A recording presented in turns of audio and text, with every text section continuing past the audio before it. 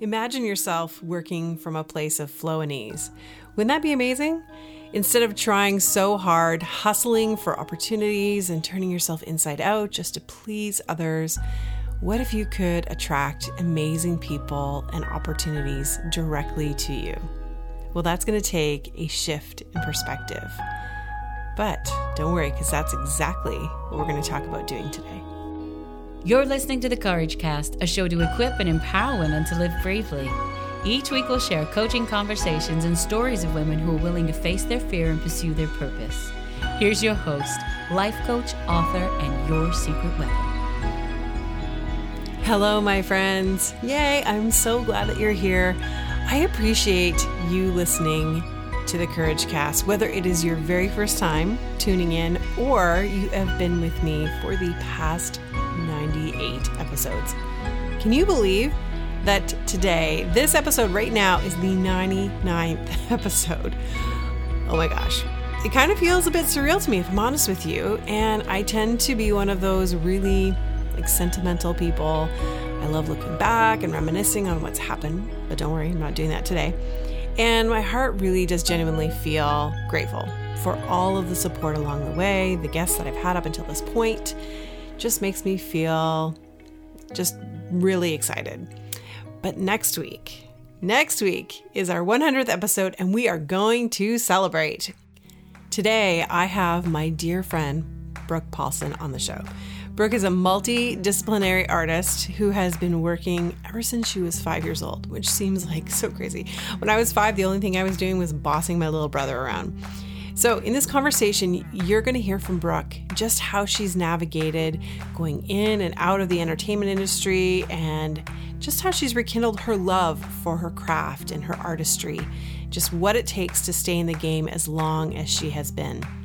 And during the second part of our conversation, I am actually going to be coaching Brooke on how to find that flow and ease in her work. She has quite the epiphany during this part of the conversation, and I think it's something that we can all learn from and implement in our lives. So here's my conversation with Brooke Palsson. I tried to curl the ties, left it to either and I... Brooke, my friend, I am so excited to have you on the Courage Cast. I love that we can chat and just hang out with one another, and I'm sure you're going to be talking to the listeners about where you are right now, but you're in Vancouver. Yes. And I'm in Ontario. Hi. And and I'm so excited to hear kind of what's going on, but before we get into it, why don't you just tell us a little bit about yourself and maybe what you're passionate about? Cool. So I'm Brooke Palsson. I am a singer-songwriter, an actor, screenwriter. Basically, I just refer to myself as a multidisciplinary artist or multi-hyphenated artist. And I'd say for me, I'm super passionate about self-reflection and I would say healing through artistic outlets. Amazing. Yeah. And probably we should also mention you're a 4 on the Enneagram. Yeah, I am. Much to my dismay, of course. I'm not sure if we had the conversation, but it's like almost every time I have a conversation with someone who finds out they're a 4. Yeah. They're like, oh my gosh, like what? This can't be. I honestly, I got the results. And what had happened is I took the test a couple of years ago and I placed as a 2. But then some life stuff happened and I was curious. I was like, I don't know if this would change on me, but I came back as a 4, and reading the kind of diagnostic that the Ready Institute gives. Yeah. I was shocked and for a week just licking my wounds, just this is the worst number to be. I was horrified. And yet makes so much sense. So much sense. Oh yeah. You know, and you say that because I feel the same. Okay. Because when I read the 1, the definition of the 1, I was like, no, this can't be. Yeah. Because it was like all of my worst fears, totally, like on brought to light in front of me. Mm-hmm. Yeah. And I'm like this, and I think the cool thing about it was that I realized is like there's the unhealthy version and the healthy version. Yeah, definitely. And so it's like, okay, if I can get myself from here to there, it's totally a different, way of looking at the world. Oh yeah. But they really don't shy away from how dark it can get on the unhealthy self. I'm with you. My number can be so judgmental. Okay. And so I get it. So sometimes I think to myself, it's like if I get bossy, which I can come across as bossy oftentimes, I'm thinking people are thinking I'm judging them. Oh, and sometimes I have been known to judge people. Well, of course. We all make past judgment. Yeah. But I'm working on that. But I bring up the Enneagram for a reason because I want to talk a little bit about like you being an artist, multidisciplinary. You're so fabulous at what you do. Oh, that's like so fabulous. And I'm excited to talk to you about kind of, like having these passions like you. It's so funny. I met you at church and I knew you more so as like an actor. Yeah. Yeah. And maybe we can get into the history of that in a second. But sure. But then all of a sudden you're like, oh, like I'm a singer. And I was like, and so like my first thought, because I am a singer, have an education background, music education. I'm a vocal coach. Yeah. All those things. And I'm thinking, oh, sure. Doesn't everyone say that, right? Yeah. Yeah. And then I heard you. Okay. Yeah. And I was like, she ain't no joke. I was like, this girl can sing. And not only can you sing, but you can play instruments and you write brilliantly. Thanks, Andrea. And it's almost like I see like these paths that you've been on and the level of talent and ability that you possess is just so incredible, which is why I was really excited to have you on because I thought, to show people what it's like to kind of like straddle these really precarious places of being an artist. Yeah. What does that look like? What does that feel like? How do you navigate it? All those things. So we're going to get into some of that. But can we just start off first? Just tell us a little bit about like what did you start with in the industry? Just back us up a bit. Yeah.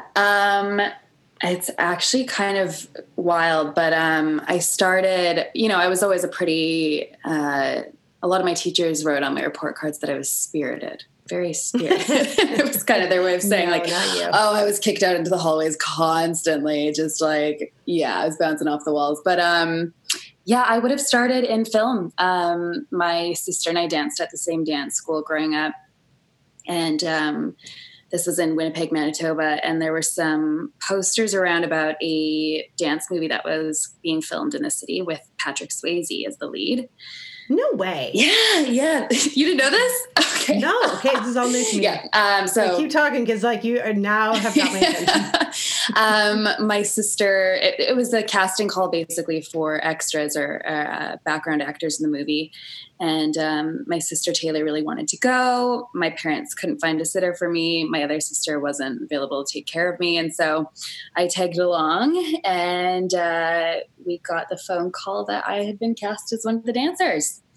Amazing. Yeah. So that started at 5. It's just, wow. Yeah. Winnipeg is actually quite the hub for filming. And basically after that, things just kind of, I got on a list, and my second project, I had some dialogue in. And so at that point they unionize you because kids need to be in unions and as early as you can get them in. And so, the second project was Dean Cain, then it was James Vanderbeek, and it was like all these guys coming to film these movies in Winnipeg, and they're about like giant squids and like rabid tigers, and it was a lot of fun. And so you were acting like literally before you were 10. Yeah. Wow. Yeah. What was that like? I thought it was great. Like, I never thought much of it. It felt like going to dance class or going to, like piano lessons or something. It just felt like another hobby I really enjoyed. I didn't put too much pressure on it. There was, a project rolling through when I was about 13 for this, really dry comedy, kind of in the vein of, Arrested Development or Weeds. And that was the first project where I really wanted to kind of do a good job. I was reading for this role of girl that had a speech impediment that was so thick you couldn't understand what she was saying. And that's, I guess, kind of the thing that launched a career. Yeah. And that was when I think I landed it. I would have been 13 or 14. Wow. So here you are, a 13-year-old living in Winnipeg, and you have a career as an actor. Yeah. Yeah. That's amazing. So kind of bring us a little bit forward. So eventually you did move. Yeah. I moved in between our last 2 seasons. So I had my high school convocation, and I didn't really know what I wanted to do quite at that point. My parents had always kind of talked to me about the acting thing as like it's like this really cool thing you get to do for a couple years, and then you'll figure out, everything after. So, immediately the day after my high school convocation, I left for Maui, Hawaii, and I took a theology course out there just out of interest. And then came back, shot a film, and then decided to up and move to Toronto within a matter of probably like 2 weeks. And I didn't know anyone in the city aside from the 2 creators of that series I worked on, and they were both in their 50s. So I was like, hanging out with them, but also needed to meet some people my own age. But I was 18, and it was a tricky thing to build community in a place I'd never really been to. Yeah. Especially if you'd grown up in kind of your own version of that. Totally. Yeah. But surrounded by the safety of, like your family and friends and your life. Yeah. Yeah. When did you know that kind of music was also part and parcel of who you were and all of that? This is a funny question because someone else asked me this last week. And I never really, it's never felt like an option or a choice to me. And I think that's how I know. Like it's just felt like this thing I always had to kind of create. Both my sisters were very naturally gifted in music. I was not. I had to, but I just loved it. I just needed to be like, I just needed to work at it. I played piano growing up, and I was fine. I could never really read music that well, though. I would just play a lot by ear. So I just copy whatever my teacher was playing. And then I really wanted to learn guitar, but I hadn't strummed anything. So I picked up a ukulele, and I ended up, when I was applying for a grant for my first EP, they asked us to like log the hours that we were practicing every month. And I think I'd practiced like 90 hours of ukulele in a month. I was really like, I was come home from school and practice singing for like, my teacher asked me to do 20 minutes every day, and I was doing about like 8 hours every day. And I just totally got lost in it. Yeah. No kidding. Yeah. Like a job. It was great. Yeah. I mean, damn, if I could be doing that forever. Yeah. Yeah. I think that's whatever you can kind of lose your time in, I think is usually a pretty good indicator that you're doing something right. So you started to do music, and you were acting as well. Yeah. And, over the past few years, as kind of I've gotten to know you, you've kind of switched gears a bit here and there. Yeah. Yeah. Shall we say? A couple times. You kind of went, I think I met you in a period of time where you were needing a bit of a break from definitely acting. Yeah. You went into some corporate stuff. I did. Yeah. How was that for you? Oh my gosh, Andrea, I think about that conversation right before I got into it all the time. Because I just remember this kind of look on your face when I was telling you I was taking a job doing like admin work. And I have to laugh at myself. I've pulled some interesting moves over the years. It's always like, I honestly have no regrets about taking that role. I think it was really important for me to kind of get a bit of perspective. A big struggle of mine these last couple of years, I think, how do I say this? Because I don't think it's necessarily wrong. Like, I'd worked at the career for about 16 years at that point, and had like acquired accolades and a bit of notoriety in the Canadian industry. And it still didn't amount to really securing a spot for me. And I think I just felt a bit of a bitterness kind of start to take root. And I think I really needed to do something like a corporate job and to understand like what it really authentically means to be an artist. And that sounds maybe a little hippie, but Nope. I just had to kind of break down and redefine what success in the industry meant to me and what that would look like. And it's so vastly different than what I had perceived before I took that job. And a lot less pressure. A lot less pressure. It almost like, you know, as you're saying that, I can see how we get this vision of like what we think it's going to be or should be. Yeah. And especially when we've worked so hard for it. And then all of a sudden kind of we lose sight of the why. Oh my gosh. Yeah, absolutely.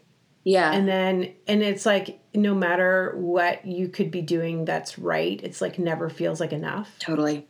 Yeah. And so it's almost like you've come back full circle to be like, okay, now I see it for the, like what I get to give. Yeah.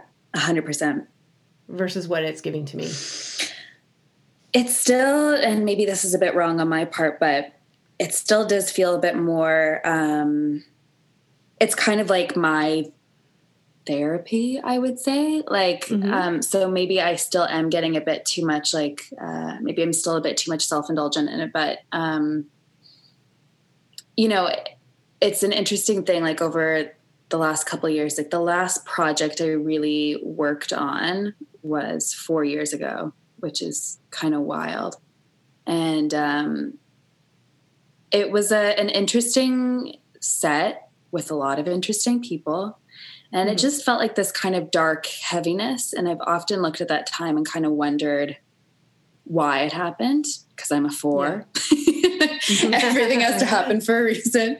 Yeah. But there's been some really wonderful,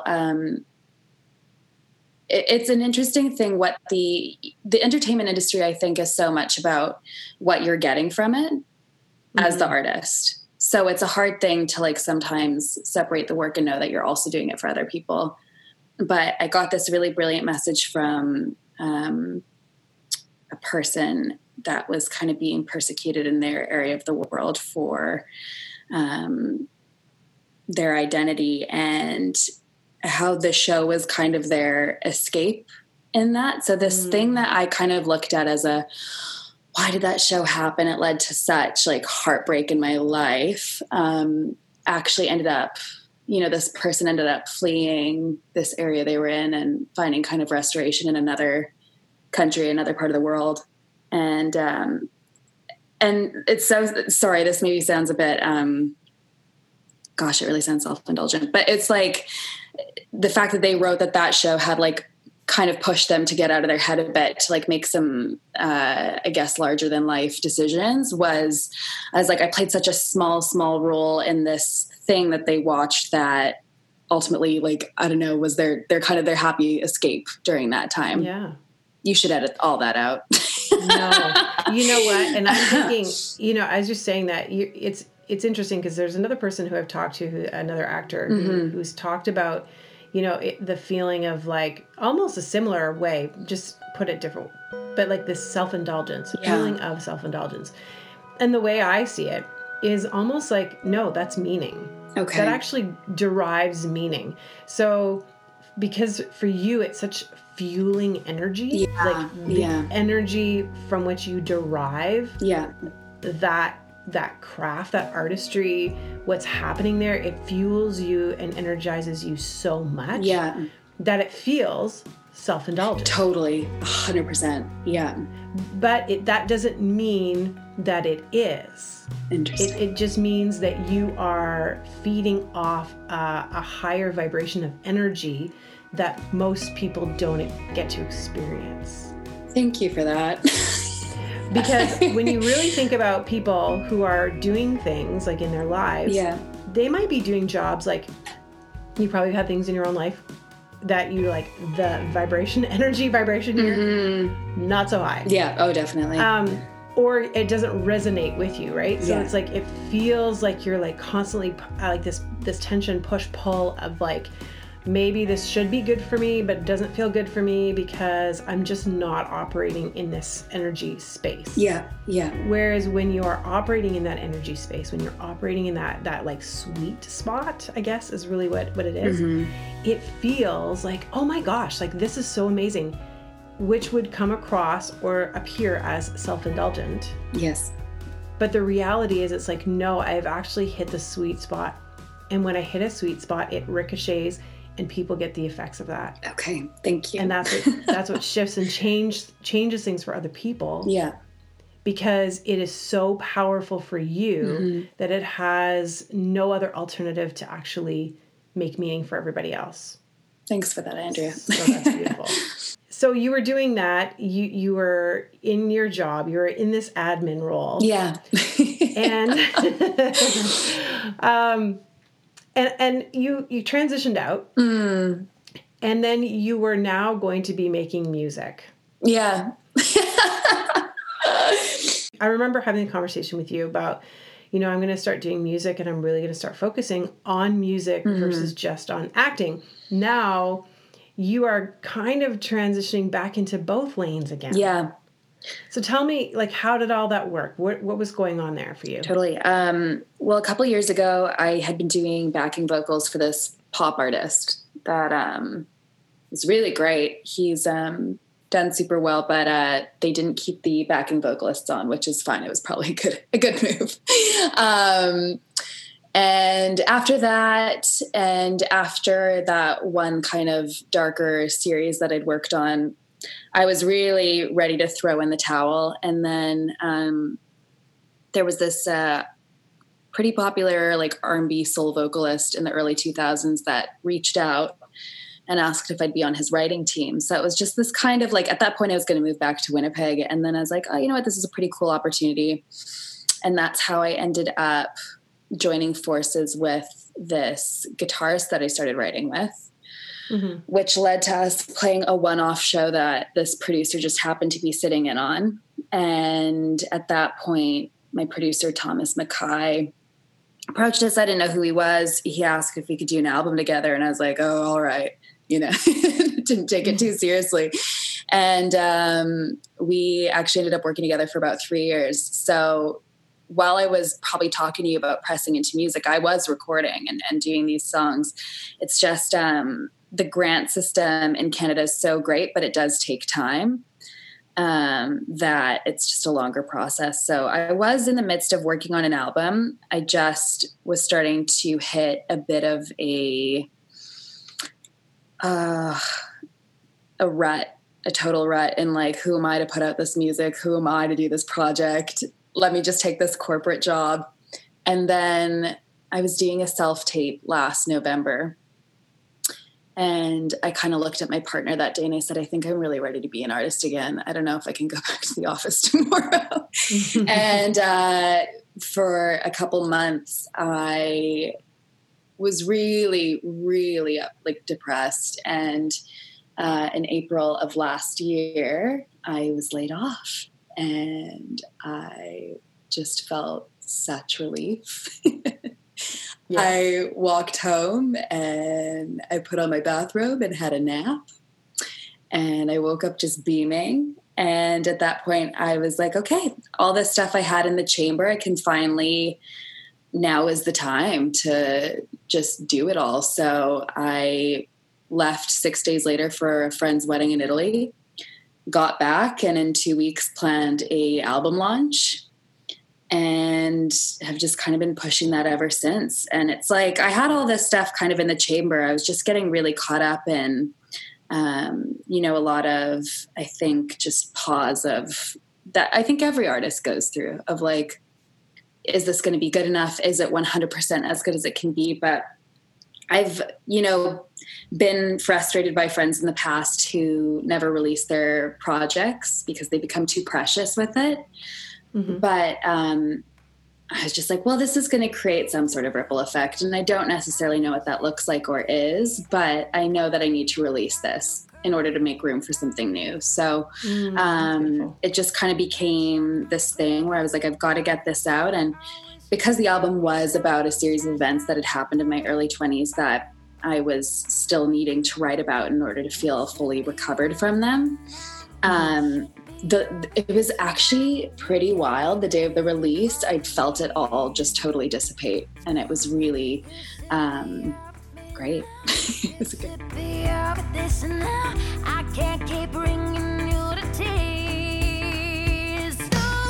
You're so over me, over me, over me, but you're not done. You should be over me, over me, over me. We had that run. You should be over me, over me, over me, but you're not done. You should be over me, over me, over me. So very healing. Yeah, definitely. And you say like it kind of when it pushed out into the world is kind of when you felt the release of it. 100%. What was that like for you when you were kind of in the writing stages and the recording, like even like for the emotional component of it? Because of course you do feel a lot. Yeah, especially being a 4. How did you process that and do that? I was working with my producer was someone who really creates a beautiful space for artists and a really forgiving space for female artists.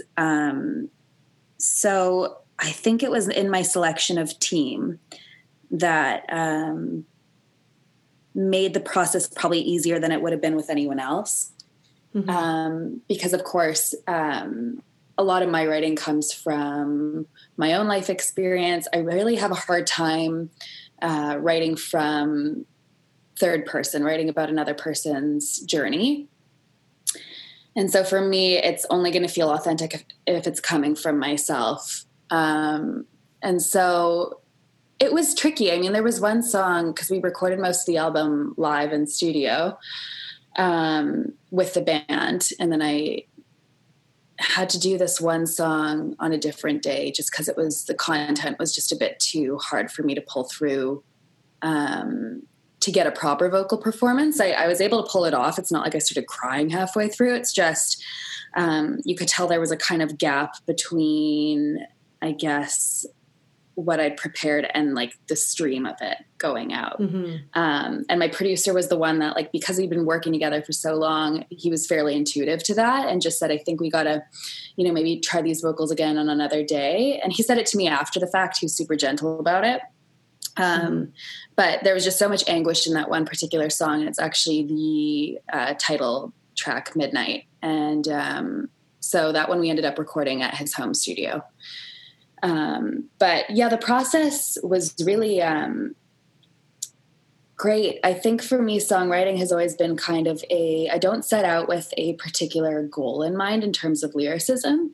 I always just kind of start humming out a melody, and then like a couple of words will just kind of come out organically, and I'll, click on my voice memo and kind of, roughly sing a couple things. And then there's usually this stream of consciousness that can kind of follow, and I build the song around that. And it always ends up being the thing that I've like tucked away, like into like the deepest part of me that I clearly need to extract. So it's a process for sure. Yeah. Oh yeah. But it's really nice to, I don't think I write the most accessible music.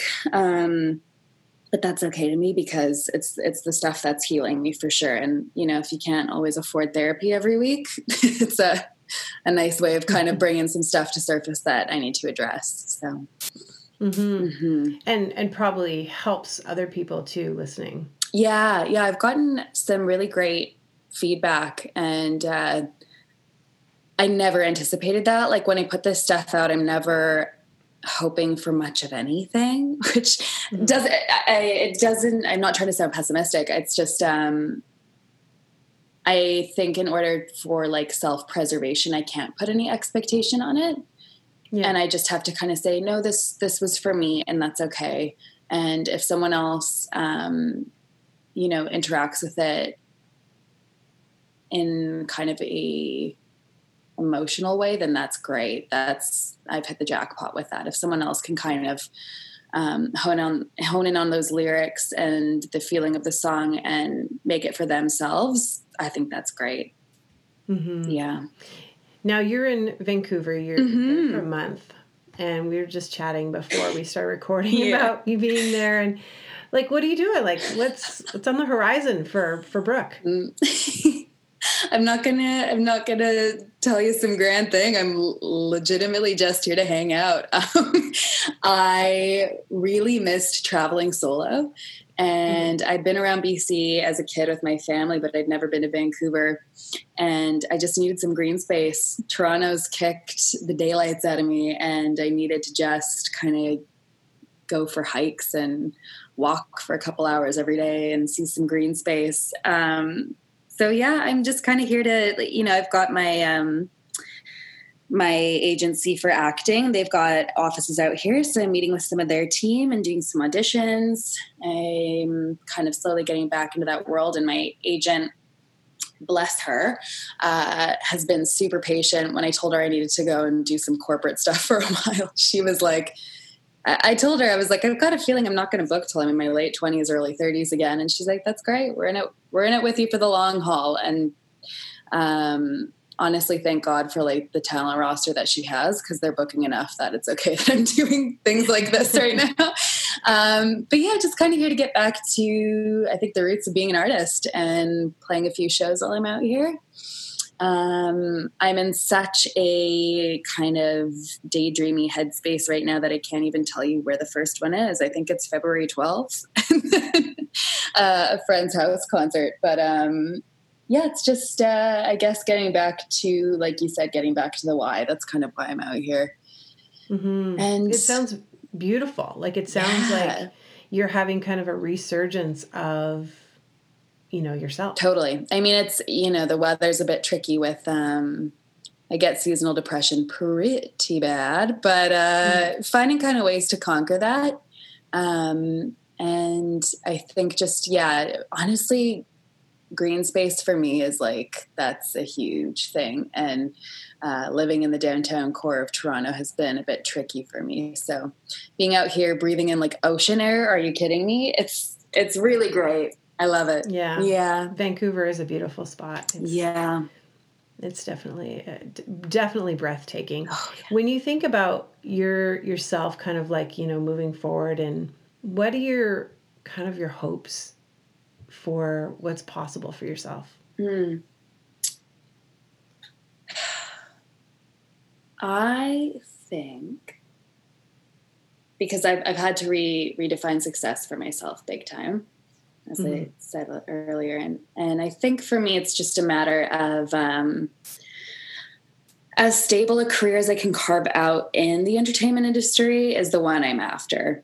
So for me, that is, I feel most satisfied when I'm juggling many projects, wearing many hats. I have a friend right now that's mentoring me a bit in screenwriting, and that's been really great. I sold a couple scripts, which was awesome. And now she's saying she's like trying to push me to other roles, which is great, like producing and directing. And, I'm just kind of putting those words out now, hoping that by law of attraction, little things, signs will kind of start appearing. But yeah, I think just kind of, redefining success for myself is a big thing right now. And for me, that just looks like doing whatever I can to stay an artist. And it's funny because my partner had a similar thing where he was working corporate, had a layoff, and then, got into the arts. And that's how we ended up meeting. And really? Yeah. He used to, he actually had the same job as my dad. He sold pharmaceutical equipment. Interesting. Yeah. And then had like a really bad car accident and became very like, what am I doing with my life? The next day he was laid off, and he's like, well, that's it. I'm an actor now. So we both had these kind of interesting moments, but I'm glad that I've lived both sides of the gun, because I don't think I'd have the appreciation for this lifestyle I'm living had I not had that, because I started at age 5. Like, when it's so built into your system. And I think you and I talked a little bit about the David complex once when you were coaching me, and how some of those early successes in childhood can kind of, you'll hit your peak and then it's about trying to get to that peak again. But I think for me, it's now becoming about the journey in between. And I think just whoever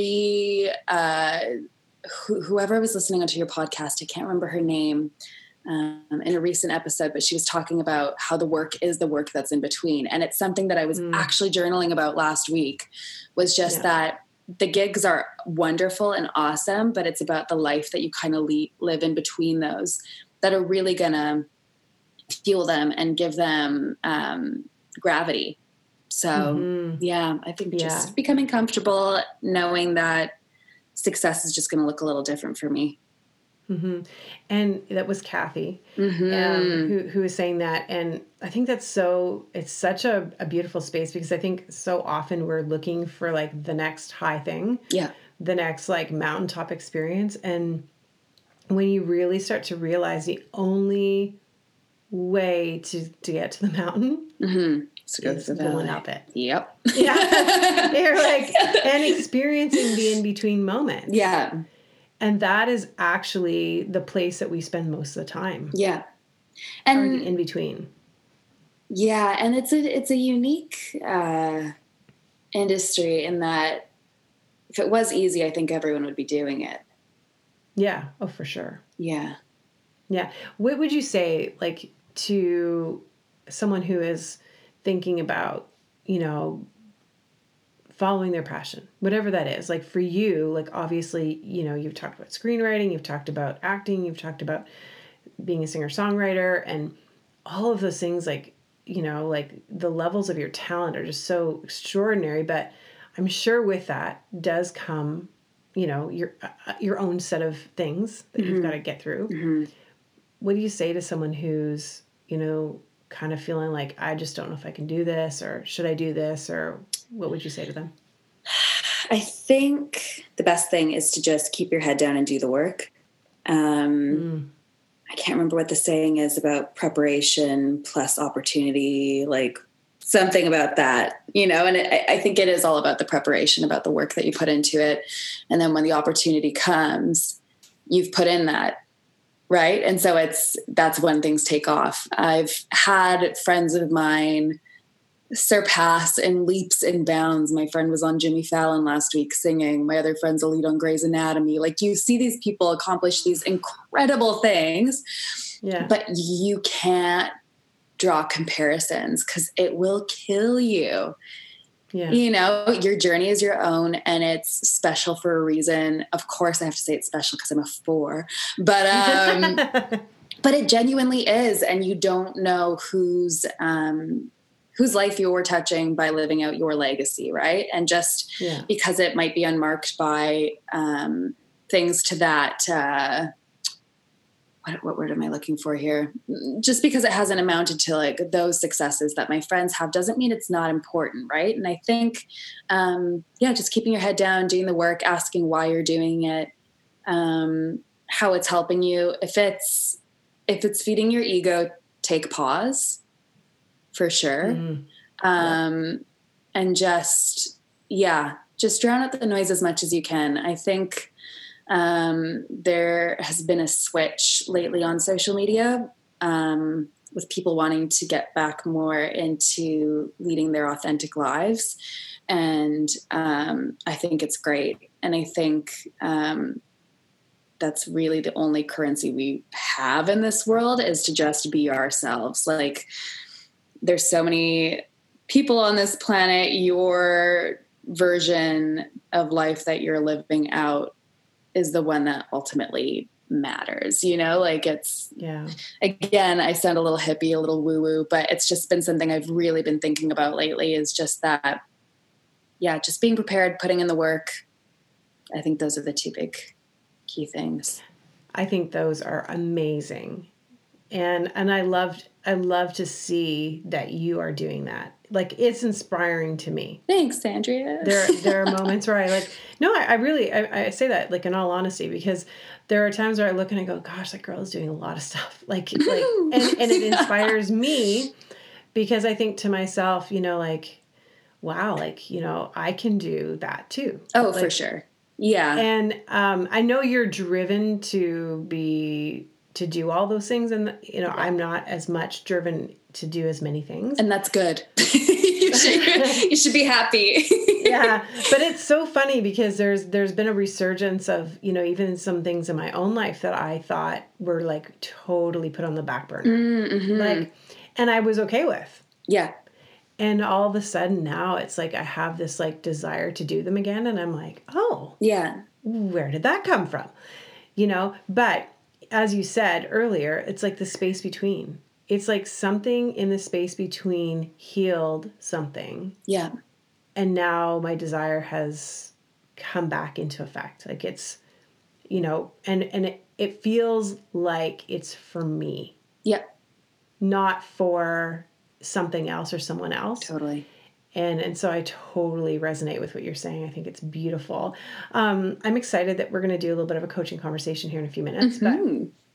But hopefully, if you're okay with this, yeah, we'll put a snippet of one of your tunes for on the sure. episode. So you guys will be listening to one of Brooke's songs here, and then Brooke, you can tell us, where can we find you to hear more? She's all over social media. Just my first name and last name on Instagram, Twitter, Facebook is Brooke Palsson Music. Twitter is one of those things I still haven't really figured out. And it's the only platform I'm verified on, but somehow I'm like, I just have no idea how to use this thing. So I'm sorry I'm quiet on there. My stuff's also on YouTube and on my website. And we will link to all of that so that everybody can have access to it. And a bunch of my music's on Kim's Convenience this season. Oh, really? Yeah. Have fun. How fun. How great is that? You're like, I just threw that in, Yeah. Willy-nilly. Yeah. As you do. No, okay. So I thanks so much for like just sharing your journey. Of course. And guys, stay tuned, because we're going to come back with a little bit of a coaching conversation. Awesome. And I will end it in tears. You're hilarious. Hi, beautiful. Here's your daily reminder that you are loved, you are important, and you are perfect just the way you are. The way those words just made you feel, that's what it feels like to slip into an Onda Brooks robe. Onda Brooks is a female-founded luxury robe and loungewear brand. Every unique, high-quality Canadian-made piece is designed to be a reminder that we are all made up of beautiful, unique details. For 15% off your very own Onda Brooks piece, head to ondabrooks.ca and enter promo code CourageCast at checkout. That's ONDERBROEKS.ca. Promo code CourageCast. Okay, Brooke, so I'm interested to kind of hear a little bit of what's going on with you and kind of what maybe you're thinking about these days and kind of what's on your heart. So just share a little bit about like, what is it that you kind of are wanting to explore today? Yeah, I think for me, something I would like to explore is just kind of getting back into again, sounds so heavy, but like a flow. I used to be in one, like I could acutely feel it before when I was younger. And I know I can't, like growth happens for a reason, things happen for a reason, but just to kind of recognize and to be just a bit more in tune with the people and the paths that are being highlighted right now. I feel a bit isolated in my creativity right now, which is fine. I just want to be able to get to a place again where I can reach out for help and like feel confident in that when I need it again. And yeah, I think just being kind of tapped into some sort of thing that lets those people float in and out of my life a bit more easily. Yeah. What would you think is maybe stopping the flow now? I think it's probably a self-preservation thing. I've been scorned a lot by artistic partners in the past, so I think I'm a little apprehensive to get in the trenches with them again. Yeah. What do you think would be different now after healing that you could do differently or put out differently?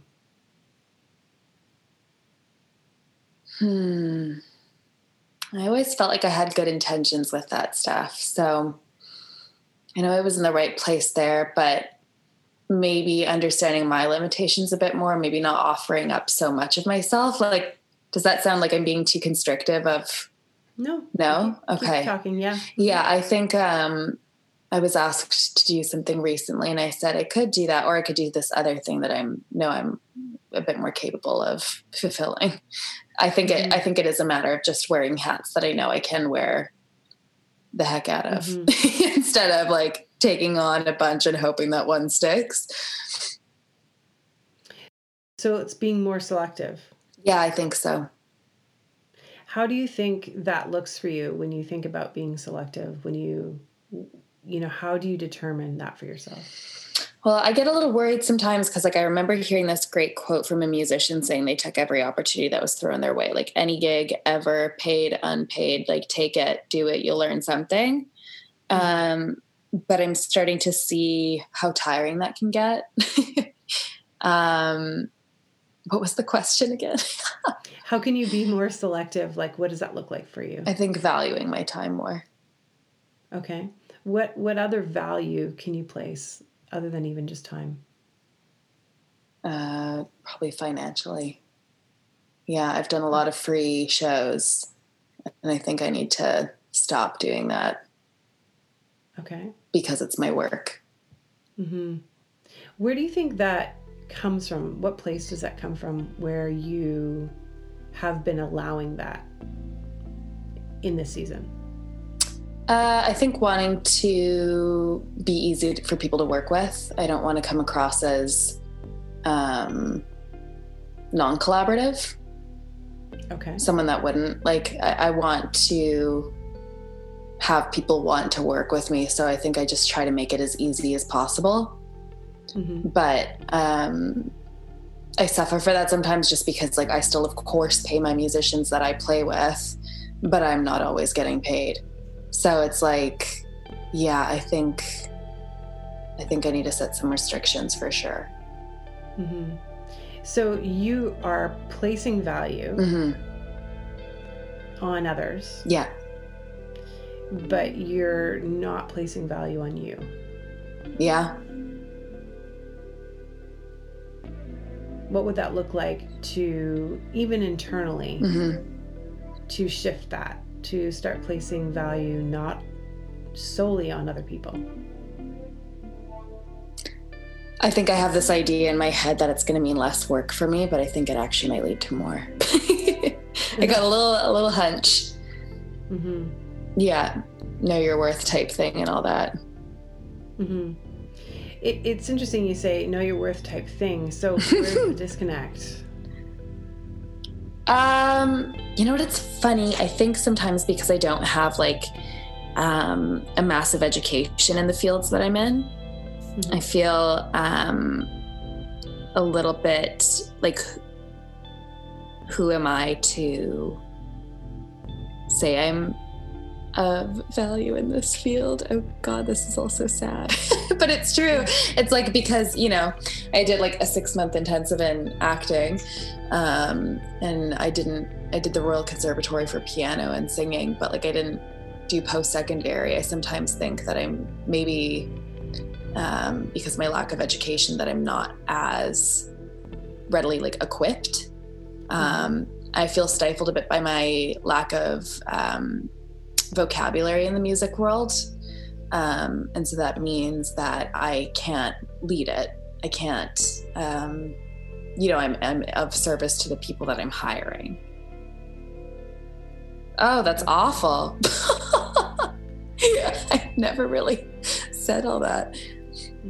Yeah. How does it feel to hear yourself say that? Hilarious, because if someone else was telling me that, I would have such a different response than I'm having for myself. And what is the response you're having?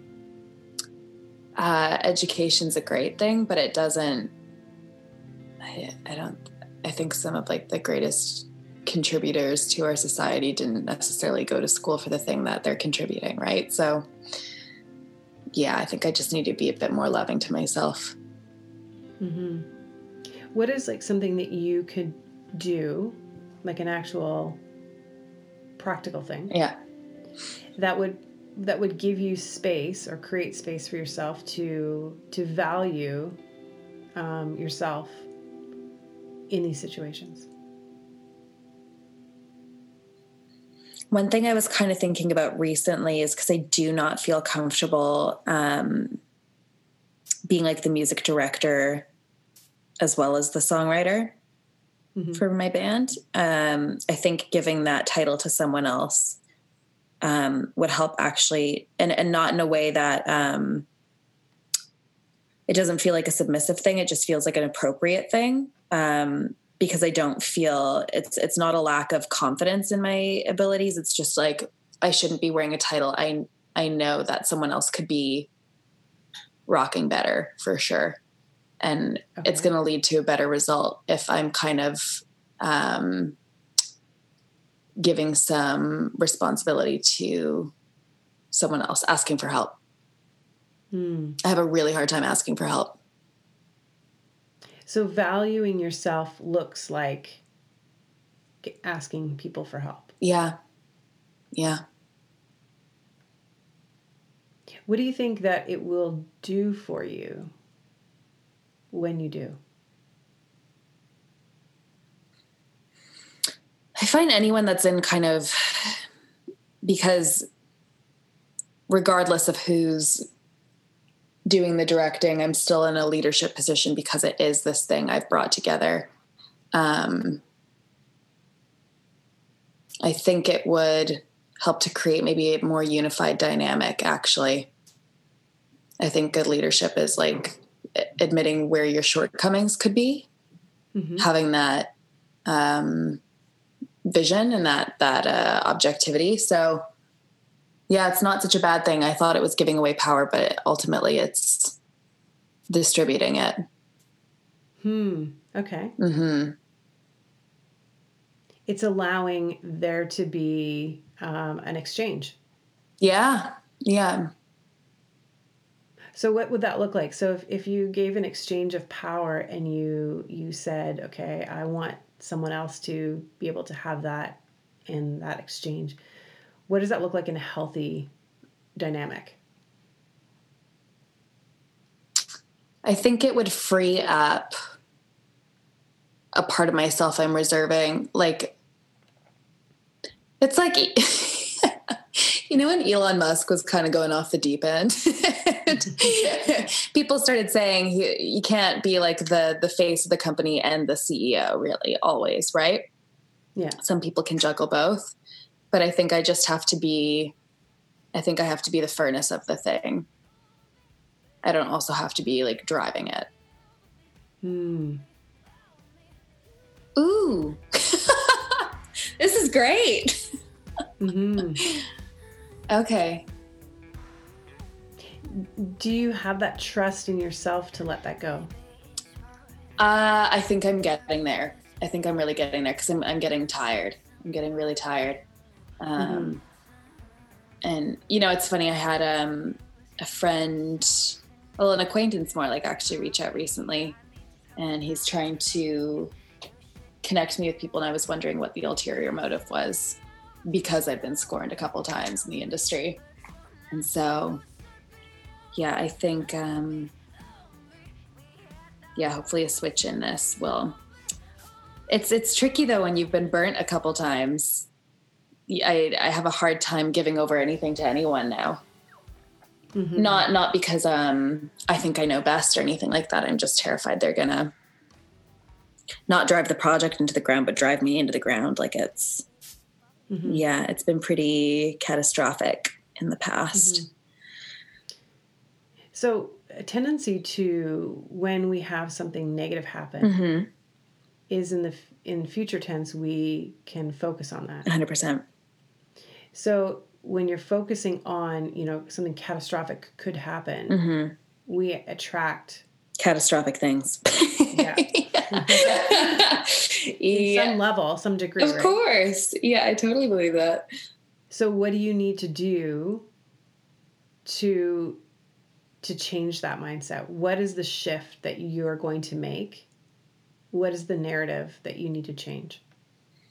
That I've learned enough to know that the people I'm bringing on board are people that instinctively I know are correct for the project. Before, there was always like a small kind of voice that turned into like a ringing alarm that was like, don't do it. And I would definitely suppress that out of the desire to collaborate with someone. Because I really love collaborating with other artists. I think it's such a great way to grow. But it's definitely, I think, just being a bit more quiet and listening to that intuition that I think we're all given.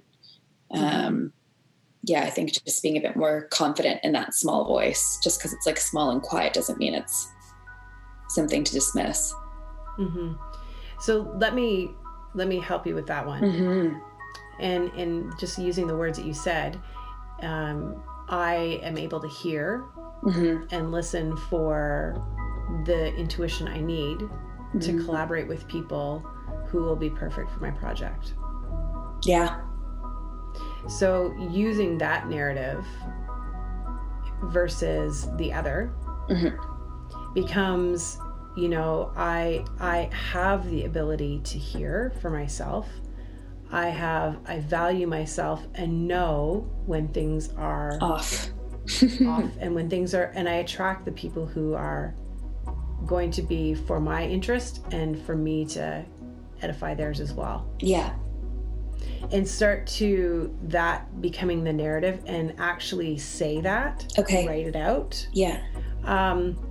It becomes like a mantra or a declaration in any way that you can either say it or think it. And so when you feel a pull or a tug towards what you had before, you can make incremental shifts. Yeah.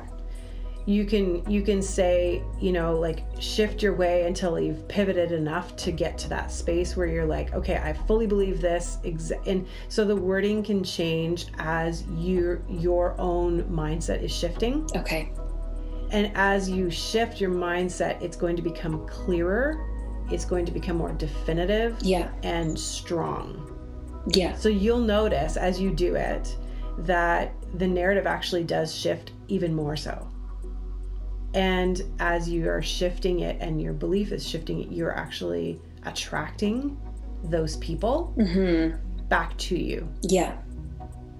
That's great. And you will also start to value yourself to a degree where it's like, you'll know. And it's interesting because as I'm saying this, it'll be the reverse also, right?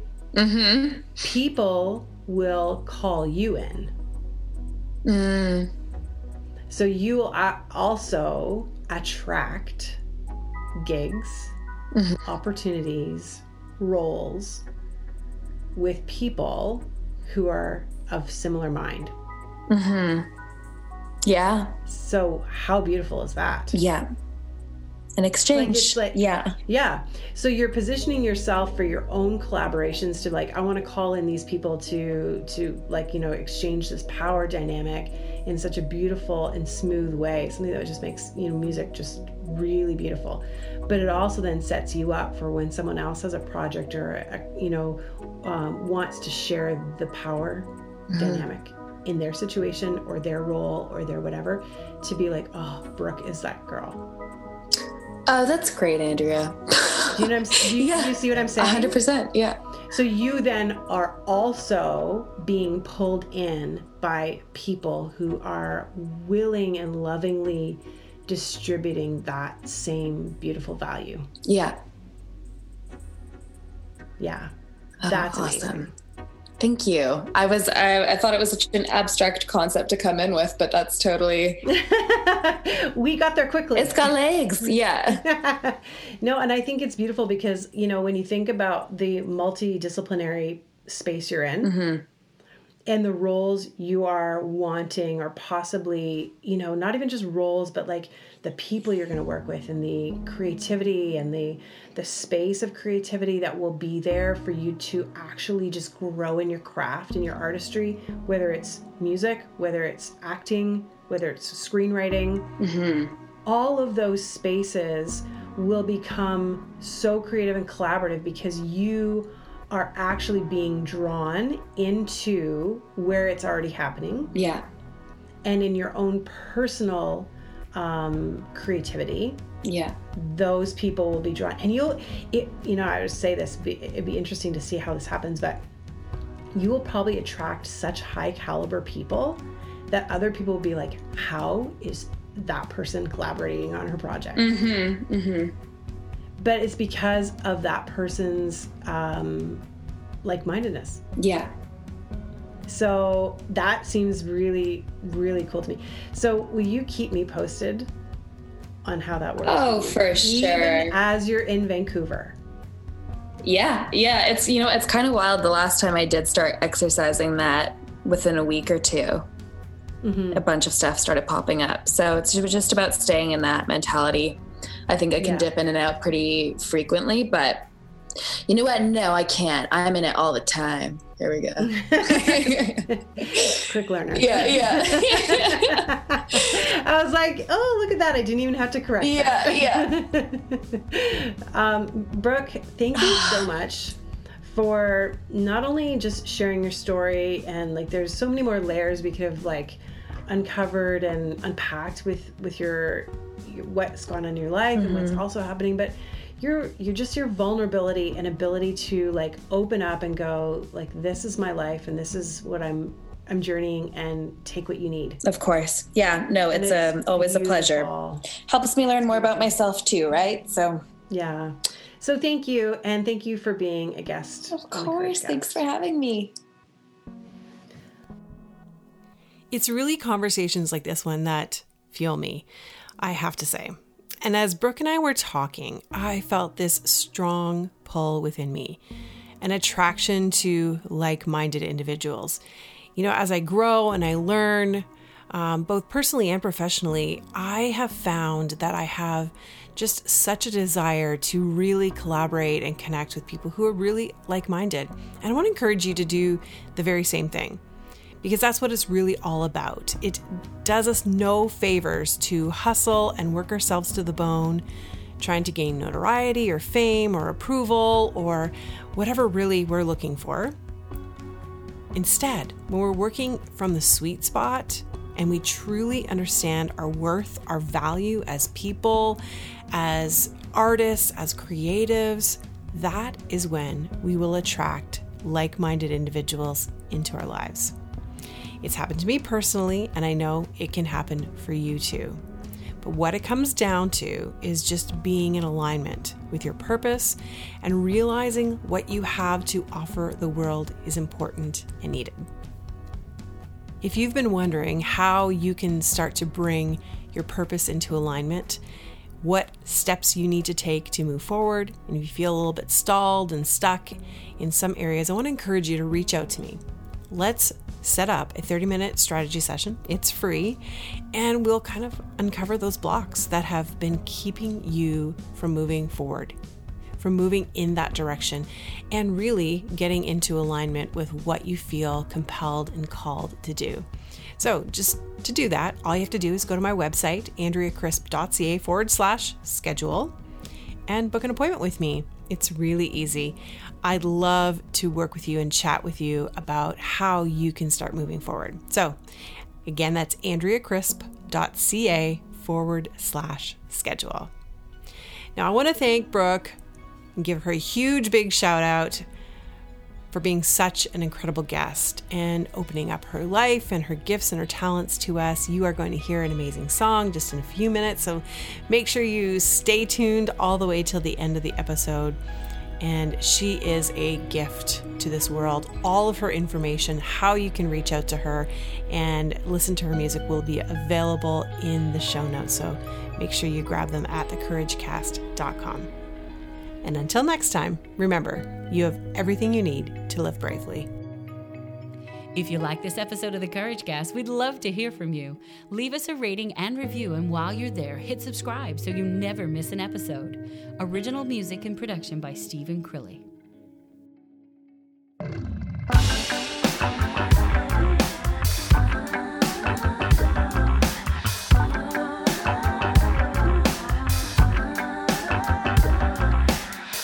Daddy grew up with nothing. Saw mama, she had something. Good life, no problem. I think he's onto something. 2 daughters, then 1 more. That righteous life for sure. Claiming that he know Jesus. The chains that bound him free us. I don't know nothing more. No. Mama crying on the kitchen floor. Hey, body feels good and feels right when he held that night. Take him away from here. Midnight disappeared. He's running out of lines. Think they just about time. The truth comes flooding out. Mama just blames herself. I don't know nothing more. No. Suitcase lying on the kitchen floor.